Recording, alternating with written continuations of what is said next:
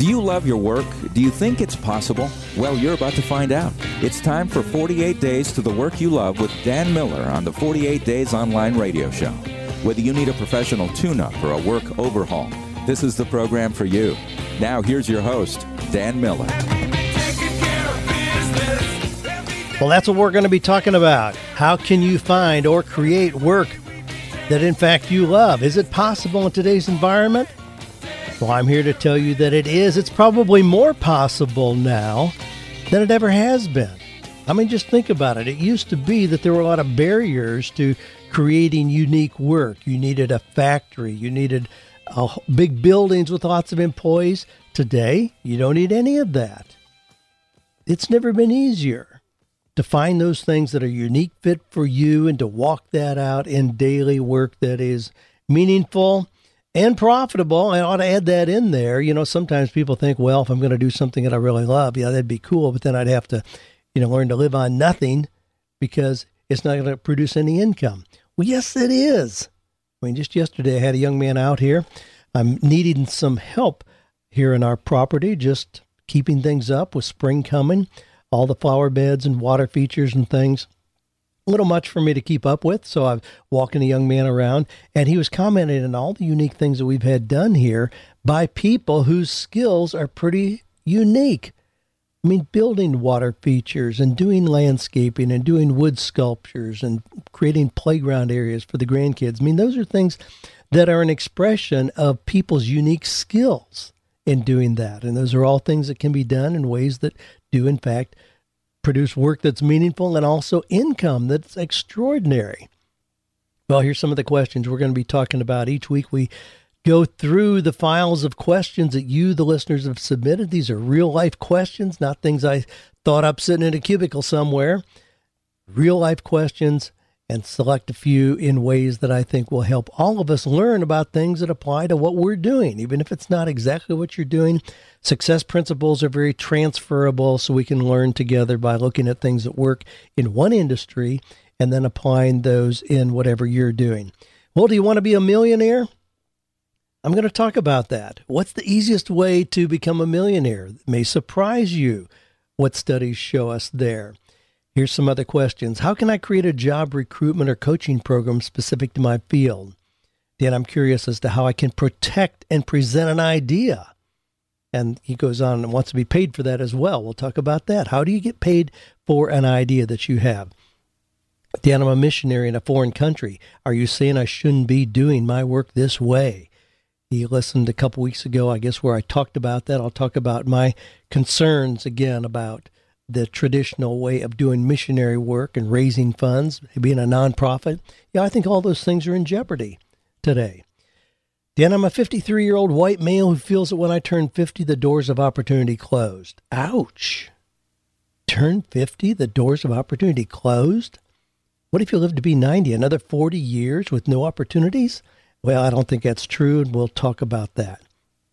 Dan, I've had 10 interviews and 10 rejections. How can I figure out what makes them turn me down? Yep, you ought to be doing that. Look in the mirror. If you've had 10 interviews and haven't had 4 job offers, something's wrong with how you're presenting yourself. It's not the economy. It's not the workplace out there. It's not a recession. It's the fact that people aren't convinced they want you on their team. Well, we've got some live events coming up I want to tell you about. Just reminding you, this is Dan Miller in the 48 Days Online Radio Show. You may wonder where the 48 Days comes from if you're a new listener. We welcome you in if you are. 48 Days comes from the title of a book I wrote a few years ago, 48 Days to the Work You Love.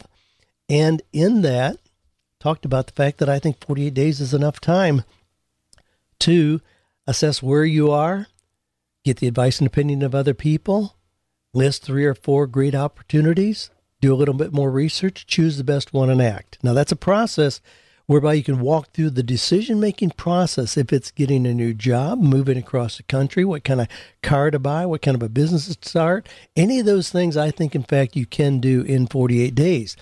And I encourage you to do that. Now, what happens is I often see people who are frustrated with what they are doing or where they are.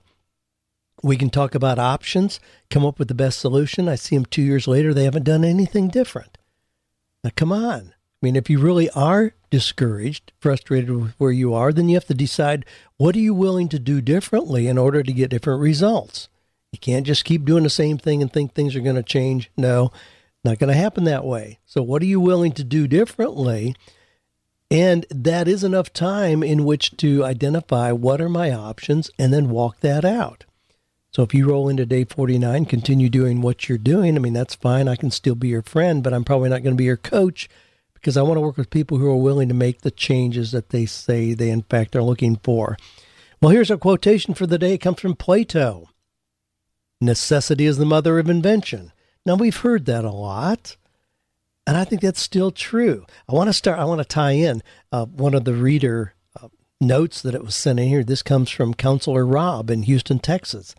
He says, thinking out of the bottle, he sent me a link to a little video clip where they showed this thinking outside the box. Now, what they're doing, I'll describe this to you. I did a blog on this week. You can go to the 48days.com blog and look for Necessity is the Mother of Invention. I lay that out and have some pictures there to show you what's done. But here's what's happening. This is done by an innovative guy in Manila, down in near the Philippines, and he is taking water bottles.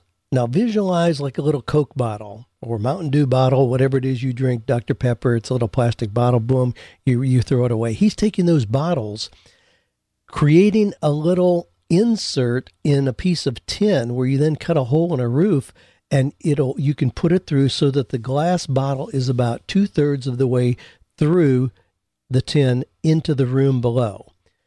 The bottle is then filled with water, a little bit of chlorine in there to keep it clear, keep it clean. The sunlight hitting that bottle from the top transfers into the water below, and it essentially creates a 55-watt light bulb for the room below in a house that doesn't have electricity and is very dark. I love those kind of ideas. I mean, I absolutely love those kind of ideas when I see people doing those things. I mean, we've seen, the little boys in Rwanda make bicycles out of wood. Every single piece is wooden, just because necessity is the mother of invention. I mean, we see the young guy in Malawi in Southeast Africa who made an electricity generating windmill for his village just out of old junk parts. He read enough to understand kind of how it would work and created a electricity generating windmill. There's a book that chronicles that whole story. It's titled The Boy Who Harnessed the Wind, a great read. And I've seen, Amish kids who put solar powered lights on their buggies or little generators that run off the wheels as it turns and creates electricity. I mean, we've seen all kinds of things. A guy who wanted to have a way to attach a note to a piece of fabric and he didn't want to pierce the fabric. Well, thus came along, he invented the paper clip, where just this little bent wire would not pierce the fabric and you could attach anything you wanted to. We've seen Post-it notes. We've seen all kinds of things come out of the invention process, but I love these kind of things. And then I wonder, with all the modern convenience we have today, are we really allowing our kids to invent? Are we giving them opportunity or necessity to invent? I mean, if you have no electricity in your house, you come up with an invention where you use a water bottle that transfers light from the sun into your house and creates a solar-powered electric bulb. Well, it's not electric, it's just a solar-powered light bulb. But if we have too many conveniences available to us, I mean, have we missed the opportunity to have kids invent the next hula hoop or frisbee? Because, my gosh, you flip on your iPhone, there's hundreds of thousands of games on there. There's not much incentive to have to invent something. And when I was a kid, I mean, we used to invent things out of clothespins and junk parts and things we found at the dump because we didn't have the modern conveniences. We didn't have fancy three-wheelers and things that kids have today. Well, anyway, necessity is the mother of invention. I had somebody as a comment to that blog write in and says, well, Dan, yeah, but I've had lots of ideas, but I don't have the money to develop any of them. And I thought, now, wait a minute. This sounds like a setup. I mean, that's necessity is the mother of invention. That's part of the invention process. If you don't have the money to develop it without any money. Use junk parts. Use things that other people have thrown away. That's part of the invention process.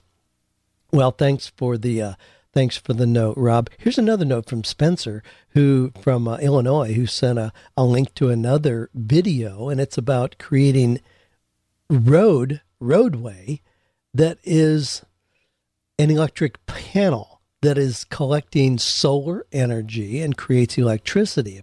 He says if we change the roads into that, there's all kinds of transfer of energy there that we would get, and it would create more electricity than the world would ever need. Now, it's an expensive process to get completed one time. And there are people who are concerned, we're going to put the road workers and the asphalt layers and the asphalt companies, out of business. Well, sure, there's always that transition we go through. I mean, when Eli Whitney invents a cotton gin, the immediate impact is that it puts a whole lot of guys out of work. Well, are those guys sitting on the curb because they now have nothing to do? No, they transitioned into other components of the Industrial Revolution. So they went to work in factories. When we have robots that do the work of factory workers, are those guys just put permanently out of work? No. We go through cycles. We've seen this again and again in our history where new inventions help us transition to new seasons in the history of our country and world. So now we are working with things that have to do with knowledge and information transfer rather than physical work. Just transitions. Don't say it's good or bad. It just is what it is. But look for ways that we're going to get new ideas, welcome change, and you'll stay on the front edge of where the opportunities really are. Well, do you want to be a millionaire? Now, this is another concept, and I see people who dance around this, really. People who say, yeah, it's easy to say I'd like to be a millionaire, but they aren't doing anything to move them toward that. In fact, I don't think they really believe that it's possible or, in fact, that they deserve it. Sometimes I see people sabotage their success as they get closer to being wealthy because in their mind, they don't think they really are deserving of that. I mean, look at the athletes. We see athletes come out of the ghetto. They've lived in abject poverty, and all of a sudden they get a $20 million signing bonus, and 6 months later they're in jail and broke. Well, what happened? They took their level of success back down to the level that they thought matched their personal conception of what they were worth. Well, that's a big issue. We won't go into that totally. But do you want to be a millionaire? Let me go back to that premise. In 1900, there were fewer than 5,000 millionaires in the United States.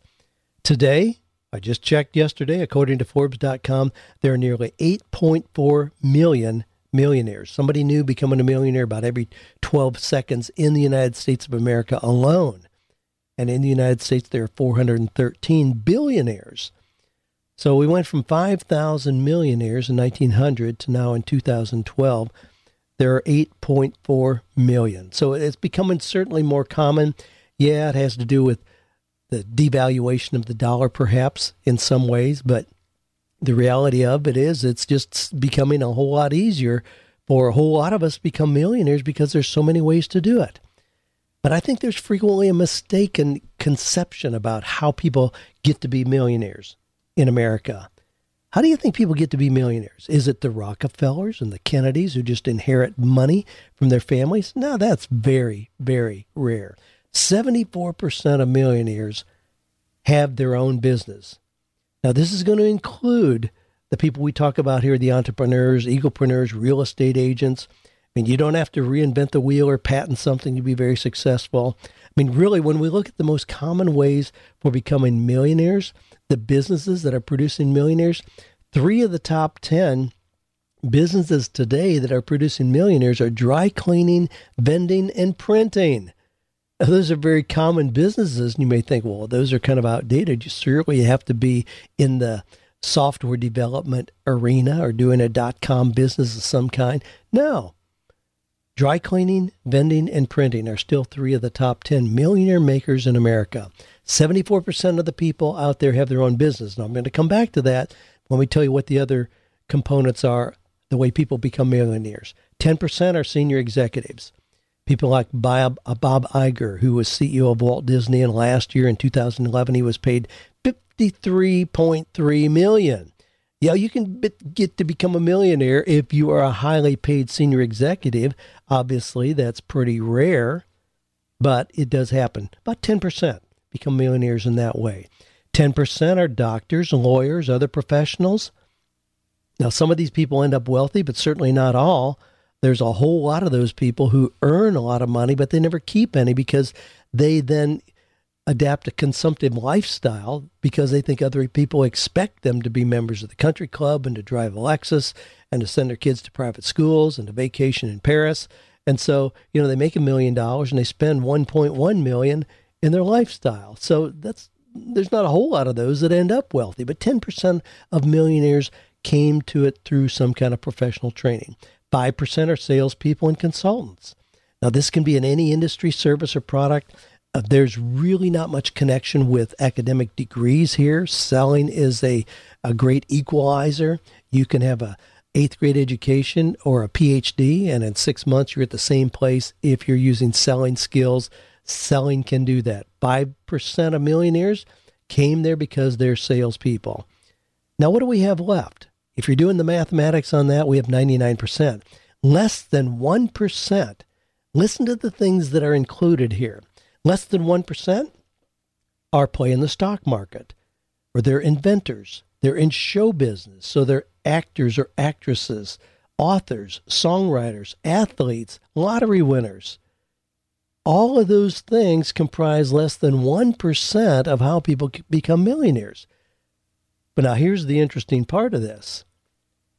That less than 1% category is what gets noticed and talked about. Now, just think about it. Every little kid wants to be the next Tim Tebow or Taylor Swift.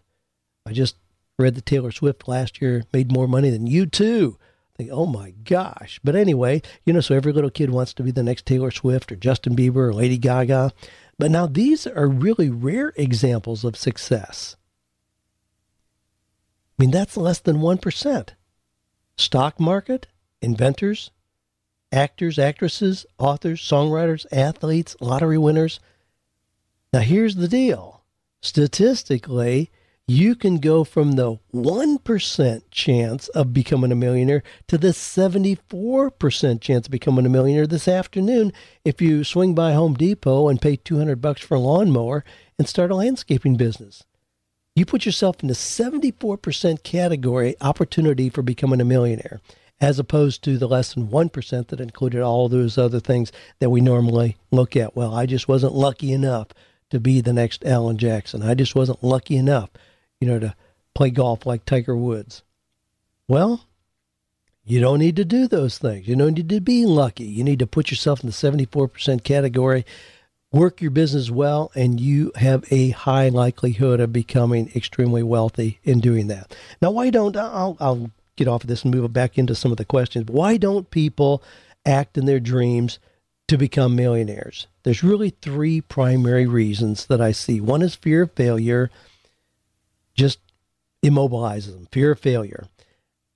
2 is lack of knowledge, but now that's something we can overcome pretty quickly. You can become knowledgeable in an area pretty quickly. Number 3 is a perceived lack of money. Now, I stress it's a perceived lack of money because it's not really what's holding them back. People talk about, I don't have enough money to start a business. Well, keep in mind, Entrepreneur Magazine says 69% of all businesses being started today require less than $10,000 in startup capital. 24% require zero in capital. It's never been easier than today to start a business with no money at all. You can do that. Literally, absolutely no money. You can clean out your attic this afternoon, put those things on eBay. You are in a legitimate business.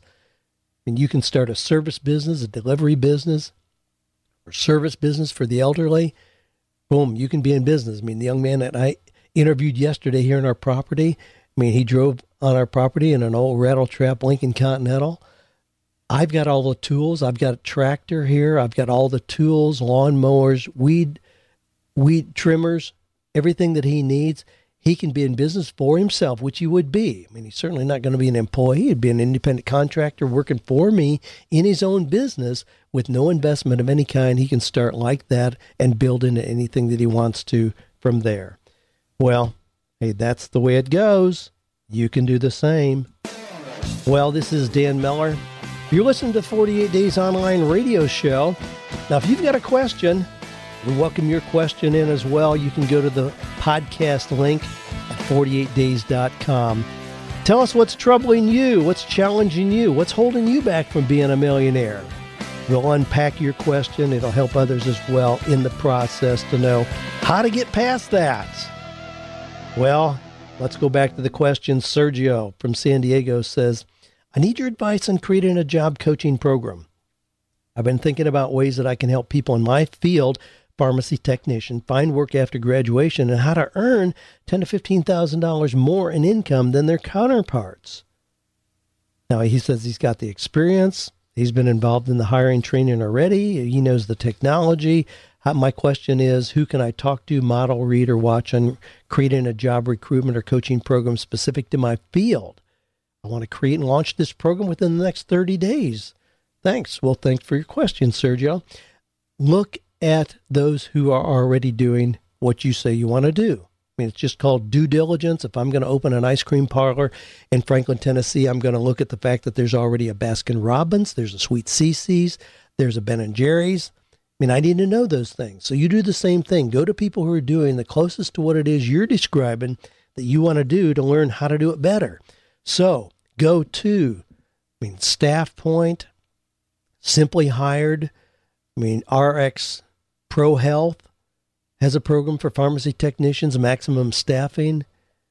Go to all those programs. They're doing exactly what you say you want to do, where they are recruiting people as pharmacy technicians, perhaps providing part of the training. You can or cannot do that. It doesn't matter.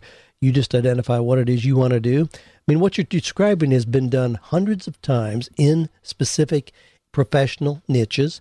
You can work with just engineers. Engineers typically are not really good about promoting and marketing themselves into great positions. So if you, in fact, find those positions, match those people up, they will give you a part of their earnings. I know a guy who did exactly that with engineers. He's been doing it for years. He and his wife work out of their home, but they place engineers. They take about 20% of what those engineers make on an ongoing basis. They have people that have been in the same positions for 10 years, and this couple continues to get that cut because it's essentially those are contract positions, not employee positions. They continue to get that share of the revenue. So, yeah, what you're describing is very legit, very doable. You just decide what it is you're going to do that's going to give you that unique advantage. What is your USP? What's your unique selling proposition compared to the other people that are also placing pharmacy technicians? Get out there and promote it. Great business model. You can do it. Well, Michael says, I'm curious how I can protect and present an idea. I work for a very large corporation where I'm contracted out to another large company. I have an idea that would make the second company a lot of money. I have no interaction with upper level management, so how do I get in and present this idea with a large reward and at the same time protect it from just getting implemented without compensation? Now, Michael went on to describe the idea. I won't read that on the air. Don't want to reduce the value of his idea in any way, but that's not really the case anyway. Here's the deal. Don't expect to be paid for an idea. Now, I want to kind of really swing the pendulum here for a little bit. We always think, man, if I just could tell McDonald's to put their ketchup instead of those little tear apart packets, put it in a little cup, it'd be a lot more efficient. People would like it. They'd use more. They'd pay for it. You could have an add-on price for that. Well, that has zero value. We can go down that lane all we want to. It has zero value to McDonald's. For one thing, believe me, they've already thought about it.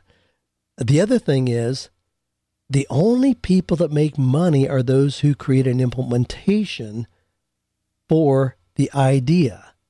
So I can talk about a better airplane or a car that rides on air so we don't have the friction and don't have to worry about rubber. Do we have the technology and ingenuity for that? Well, certainly we do. Am I going to get paid for my idea because I think about that? Not a chance in the world.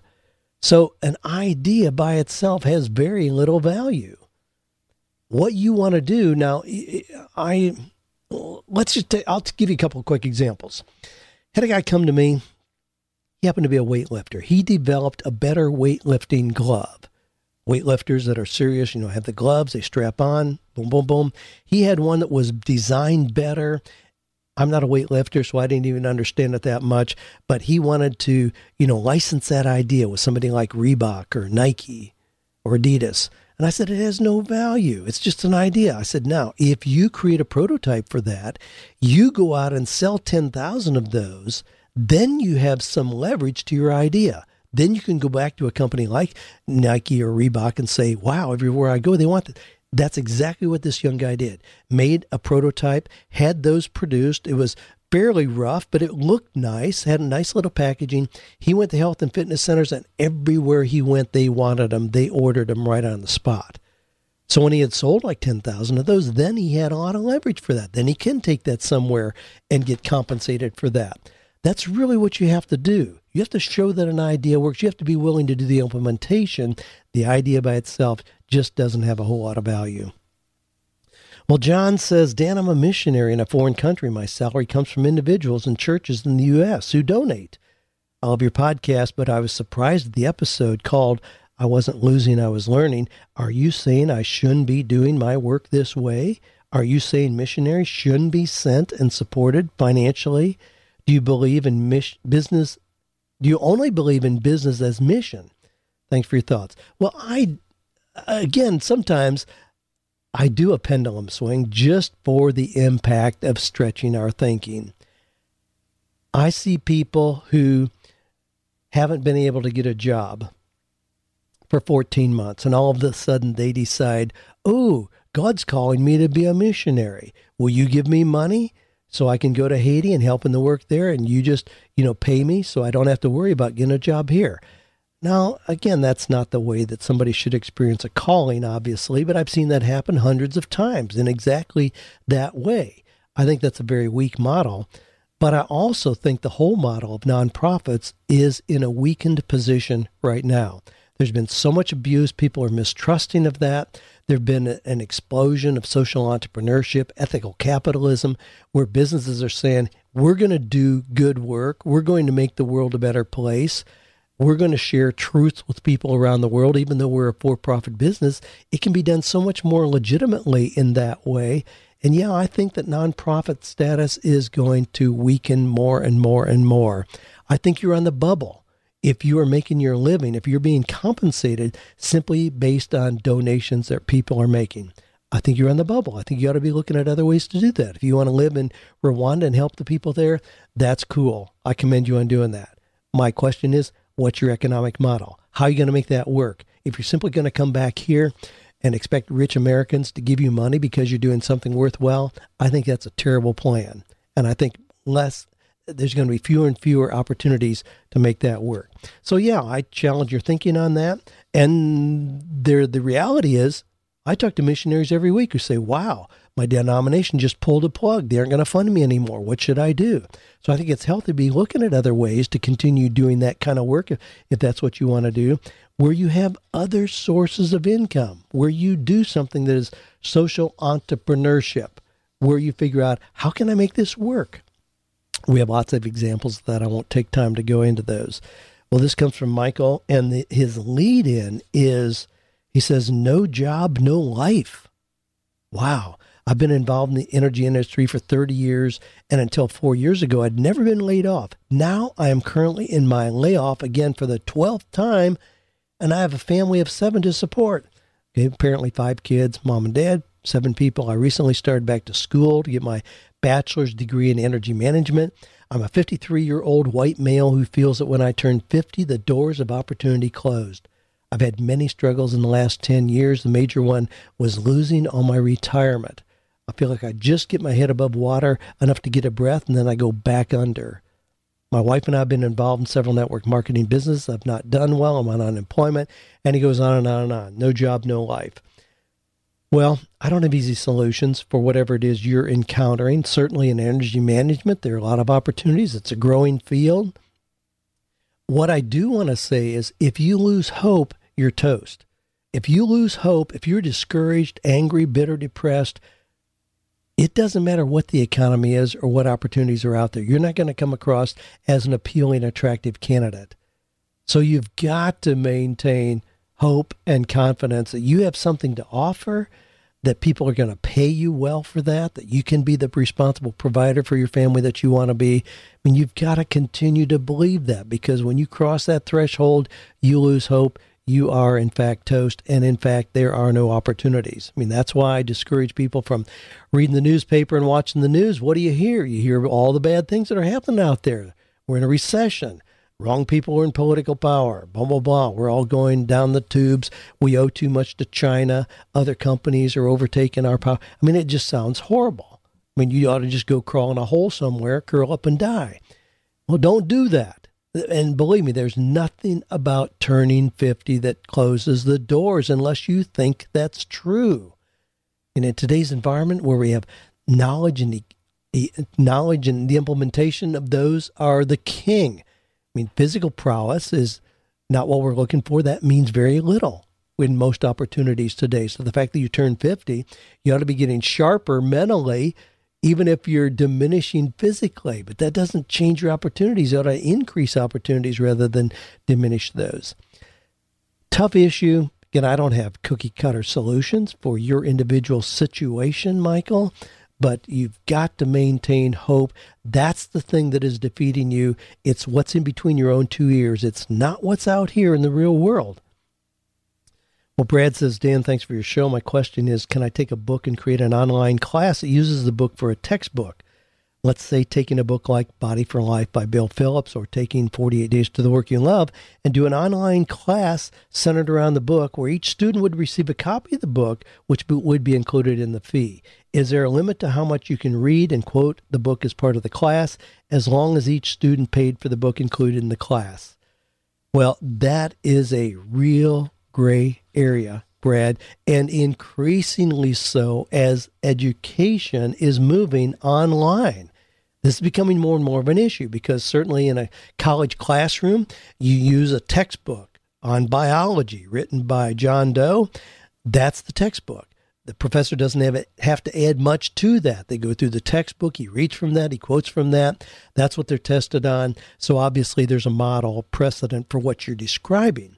Can you do this online where you just take a book and use the content? Yeah, you can do that. But it's going to become increasingly under inspection by people like me, the authors. Are you in copyright infringement? Are the people who are getting access to the information really required to get the book? Or are you just simply taking content and repurposing it for your own use?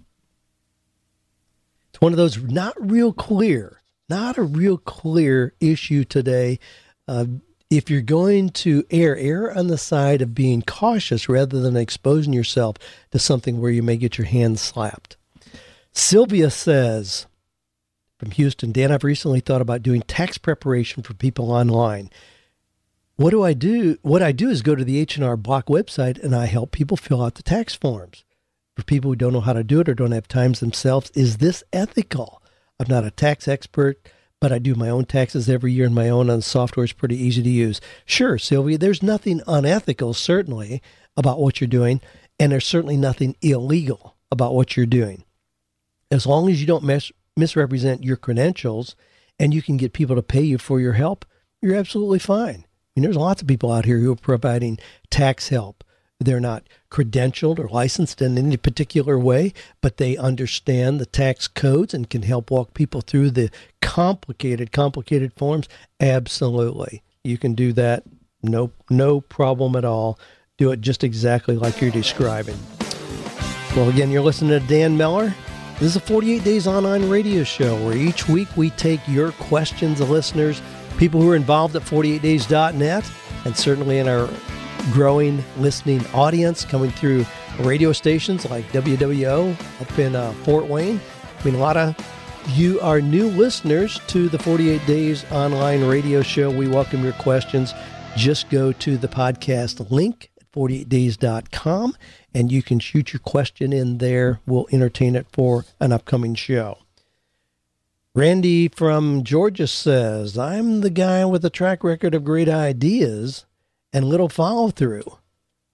But now I'm really trying to work the Dan Miller, Dave Ramsey steps to no more Mondays and financial peace. I'm a lifelong golfer with a knack for being a really good putter. So I'd like to use my information, share my putting tips, suggestions with other golfers, but it'd sure be nice to make a profit in the process. One of your articles stated that self-publishing an ebook can be done without an investment, but instead of a book, I'd like to create a video on steps to better putting, since golf instruction is easier learned when it's visual. I agree. Any suggestions on how to go about making a video? How can I self-publish the video?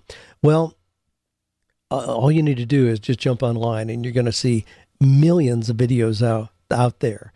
Look at the massive swing we've had to inexpensively done videos. I mean, even major product introductions done with an interview of a guy in a street or video shot by amateurs. Now, remember the Super Bowl Doritos commercial?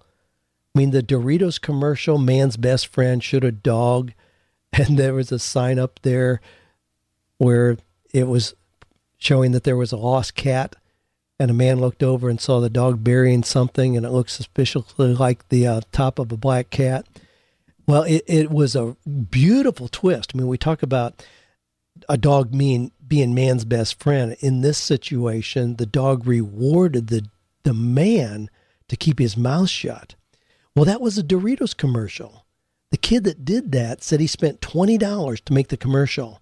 That was run during the Super Bowl. The day after the Super Bowl, Doritos wrote him a check for $1 million. The video didn't require a whole lot to be made, even though it got that kind of national attention and promotion. So yeah, you can do a lot of things. I mean, it's really common to do, especially how-to videos where they're very inexpensively done. Just do them yourself. When we did the 48 Days to the Work You Love seminar series, we originally recorded those in a live presentation at one of the big churches here. So we had a big audience. We recorded them like that. I started to do the editing. I decided this is not what I want. It looked too much like I'm a spectator, like the real deal happened, with all these people having fun in a big room. I wasn't there, so I'm just getting the leftovers. Anyway, I trashed we had 36 reels of video, and I threw the whole thing away. We went to the Renaissance Center out in Dixon, where they do a lot of country music videos and things, and we did a 2-day shoot out there. Now, here's the deal.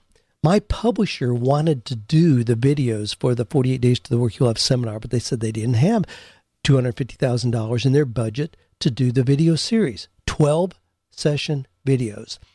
They didn't have the $250,000 in their budget to do that. I said, that's fine. I'll just do it myself. I did that. I got a production coordinator. That's what he does. He does videos. He got the production team together. We had a 3-camera shoot, boom cameras, the whole thing, 2 days at the Renaissance Center. Editing, I paid $7,500 for that entire process. A publisher saw it as a $250,000 budget item. I did it. And we, of course, made millions of dollars as a result, but did it for $7,500. So yeah, you can do what you're talking about. Do it yourself. You can get a little flip camera and do it. I mean, get a good lighting system, set up and do it. People, especially for something like how-to in golf, I mean, they aren't going to expect a full-blown production. They want to know how to play golf better. And you can do that with a very inexpensive production method. Shay E. says, Dan, I'm currently applying. Now listen to this. I'm applying for a job out of college. I've had interviews with about 10 different companies, but have been turned down in all 10 cases. How can I figure out what it is that I'm doing during the interview that makes them turn me down? Is there a way to diagnose this so I don't keep repeating the same mistake and getting the same results in interviews? Well, Shay, I have to commend you on how you've framed your question. You didn't say, gee, people really aren't hiring. Gee, the economy is bad. Gee, we're in a recession because I had 10 interviews and got 10 rejections. No, you're saying, what is it that I'm doing wrong to have 10 interviews and get 10 rejections? And you're exactly looking at the right place. If you've had 10 interviews in this economy and you haven't gotten 2 or 3 job offers, something's wrong with how you're presenting yourself as a candidate. Because if you get all the way into a personal interview, people have already decided that based on what they see on paper, they're interested, and then they get with you personally and they decide, nope, we don't want this person on our team. We don't want her on our team. Something is wrong. You need to get a different answer to that question when people are asking themselves, do we want this person on our team? So Do practice interviews with other people that you know and trust. Do a role reversal. Get them to play you and you be the interviewer. And then ask yourself, would I hire this person? Because that's what people are asking themselves in the interview. Do I like this person? Is this person fun to be around? Are they honest? Are they going to fit in as part of the team? Something in your presentation is not conveying that. Practice having more energy. More energy. Sit up straighter. Hold your shoulders back. Tilt your head back a little bit. Have a firm handshake. Look people right in the eye. Practice things. Go through the skills that I lay out in 48 Days to the Work You Love, if you don't have those, on how to interview, how to do that effectively. Tell you what, I'll send you a fresh copy of 48 Days to the Work You Love in case you don't have that. Shay will get a copy sent out to you. Well, Drew in Panama City says, Dan, is it okay to change just for the sake of change? I'm currently 30 years old and employed as a CPA and have been for the last 7 years. There are periods where I'm very fulfilled with my job and see a very bright future. On the other hand, there are also periods where it seems like a bad fit and I can't see myself in public accounting for the next 30 years.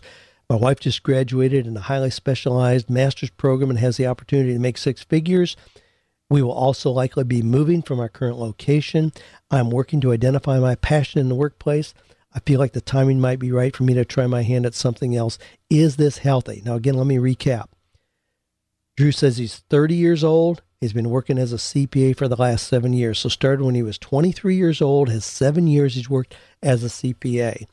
Is it okay to change just for the sake of change? Now, Drew, man, trust me, you're asking the wrong guy if you think I'm going to say don't change. I mean, I love change. I'm attracted to change like a moth to a light. I think change is healthy, invigorating, energizing. I mean, my wife still calls me a 3-year man because she knows that's about how long it takes me to get totally bored with something, even if it's very successful. I have to have change. Now, part of that comes from just how we're wired, but if you're feeling that urge for change, don't try to just push it under the carpet and think, well, no, gee, I'm 30 years old. I can eke out another 30 years doing this, even though I'm not excited about it because I have my degree and my credentials. I'm a CPA. People expect me. They pay me well. Don't do that. I mean, that's a great way to miss new opportunity, new excitement. Now, again, I am going to err on the side of creating change, even if it's not necessary. That is part of how I'm wired. I love change. I love trying to find things that are new and different. And one of my mottos is, if it ain't broke, break it. You may not be that way, and I'm not saying you have to be that way, but yeah, change is healthy. I mean, there's a whole lot of people that have been in jobs for 20 years, and they are patting themselves on the back because they're loyal. Well, they're loyal. They also are undercompensated because they haven't made changes to keep up with things. They're doing something that they were a candidate to do 20 years ago. Now they're a whole lot smarter. They're positioned to do a whole lot more things, but they aren't taking the initiative to do anything different. Wow, why aren't they? Yeah, they ought to initiate change, even if change doesn't show up in an unexpected or unwelcome way. Initiate change so you don't miss the very best that there is out there that's available. Well, I guess you know where I stand on that. Well, Ann from Asheville says, Dan, I'm a 47-year-old stay-at-home mom and widow. I've been out of the workplace for 16 years. I'm at the place where I need some part-time income. I'd like to start a payroll tax business that could eventually become full-time. I really enjoyed that aspect of my past job. I'm stumped on how to get myself up to speed. Do I take some courses? Do I find a part-time job to refresh my skills? How do I attract the confidence of clients and learn the mechanics of running my own business? I enjoy your podcast. She's got some other things. But anyway, how do you get up to speed as a payroll tax person if that, in fact, is what you want to do? You can do that very quickly. Just do a quick search. You'll find things like the American Payroll Association. They have 1 to 3 day courses where you go through. You can have different levels of payroll understanding, different applications. You can do payroll in the manufacturing business or construction and real estate. I mean, you can specialize. You can go through that 1 to 3 days. You get a certification. You get a nice piece of paper to hang in your wall and take out there to give you increased self-confidence and say, this is what I do. This is what I'm an expert in. So you can do that very quickly, very inexpensively, and I would encourage you to do it in that way. Don't go back to school. Think you have to sit in a classroom for 4 years with kids half your age. I mean, no, you're past that. Just become an expert very quickly, and you can do this in, again, 1 to 3 day courses, but certainly in a 30-day period, you can put yourself in a category of being a payroll tax expert if you have any background in that at all. Luke says, now this is kind of a tough one. Luke says, my wife and I both have symptoms typically associated with fibromyalgia and chronic fatigue syndrome for 12 years now. It's impacted our ability to function on a very basic level, prevented us from doing a lot of things we'd like to do with our 4 young kids. It's eliminated our ability to earn an income and serve in the field we were working in as foreign missionaries. I've done extensive research on the subject for many years to find ways to get better, but I do not have a medical degree or training. I feel comfortable writing about certain aspects of the subject with some level of authority and believe I have identified an online niche where I could profitably present this information, earning passive income. Here's Luke's question. How far can I legally go in presenting information related to a medical issue as someone with no medical qualifications? Well, I mean, to, again, really kind of swing the pendulum all the way, Luke, you can be an auto mechanic and still talk about medical issues. If people listen to you, if you have a credible story of your own, I mean, there are a lot of people who are in multi-level marketing companies and have no medical background. I mean, frankly, in today's environment, and with the nutraceutical products, take this pill, take this product, drink this juice. I mean, look at all the juices out there that are claimed to cure anything. And those are being promoted by people who do not have medical background. They just have been a recipient of the benefits, and because of that, they're promoting it. There's nothing unethical about that. I mean, again, you don't want to misrepresent your background. Don't be like Kevin Trudeau. Remember him? He's on TV all the time, and he wrote books like Natural Cures, What They Don't Want You to Know About. And he makes all kinds of accusations to the U.S. Food and Drug Administration, the pharmaceutical industry, the medical profession, and he has no background. And he's really gone over the line because he misrepresents his own background. I mean, that's the main thing. I mean, don't do that. But if you come to me and say, look, I've suffered from fibromyalgia for 12 years. Here's what I have found that has helped me. Here's what I've found that has really helped me get better. Well, you can do that. I mean, you don't need any particular kind of training to just share your story. And if you find products or information that have been helpful to you, you can share those. Nothing unethical about that at all. You can do that. Hang in there. I hope you get better in what you're doing and how you're feeling. Well, we're at the end of the time here. We're going to take us out a little different way today. I started with, what would you do if you were a millionaire? How could you become a millionaire? So we're going to just have this, if I had $1 million, taking us out today. This is Dan Miller, 48 Days Online Radio, encouraging you to be part of the growing group who is finding or creating work that is meaningful, purposeful, productive, and profitable. Check out our resources, 48days.com. Join the growing group, over 11,000 strong at 48days.net, of people who are doing exactly that. Have a great week. We'll see you next time on 48 Days Online Radio.